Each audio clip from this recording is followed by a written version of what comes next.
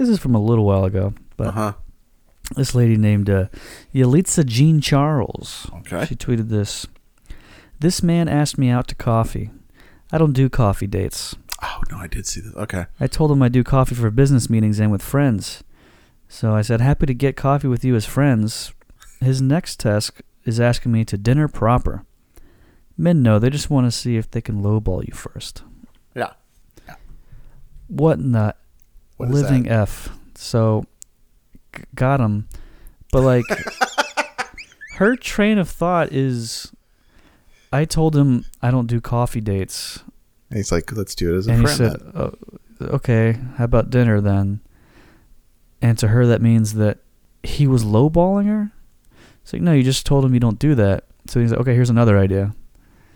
What? First of all, he should, as soon as she said that, he should have like, all right, I'm not going to deal with this fucking crazy bitch. I don't do coffee dates except with friends. What the fuck does that mean? Why do you have, what are these rules? What are these rules actually for? That's the other, oh God, never mind. I was about to dig myself a hole. Right. She did one of those, this tweet's blowing up.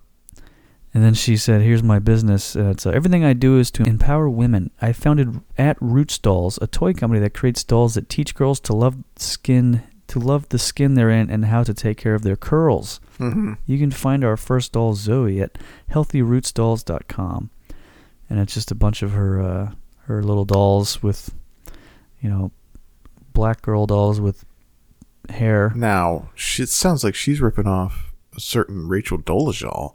It's pretty similar, yeah. Who does very similar dolls. Yeah. Sounds like.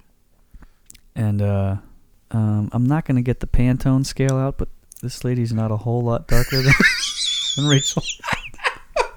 Get the fuck out of here.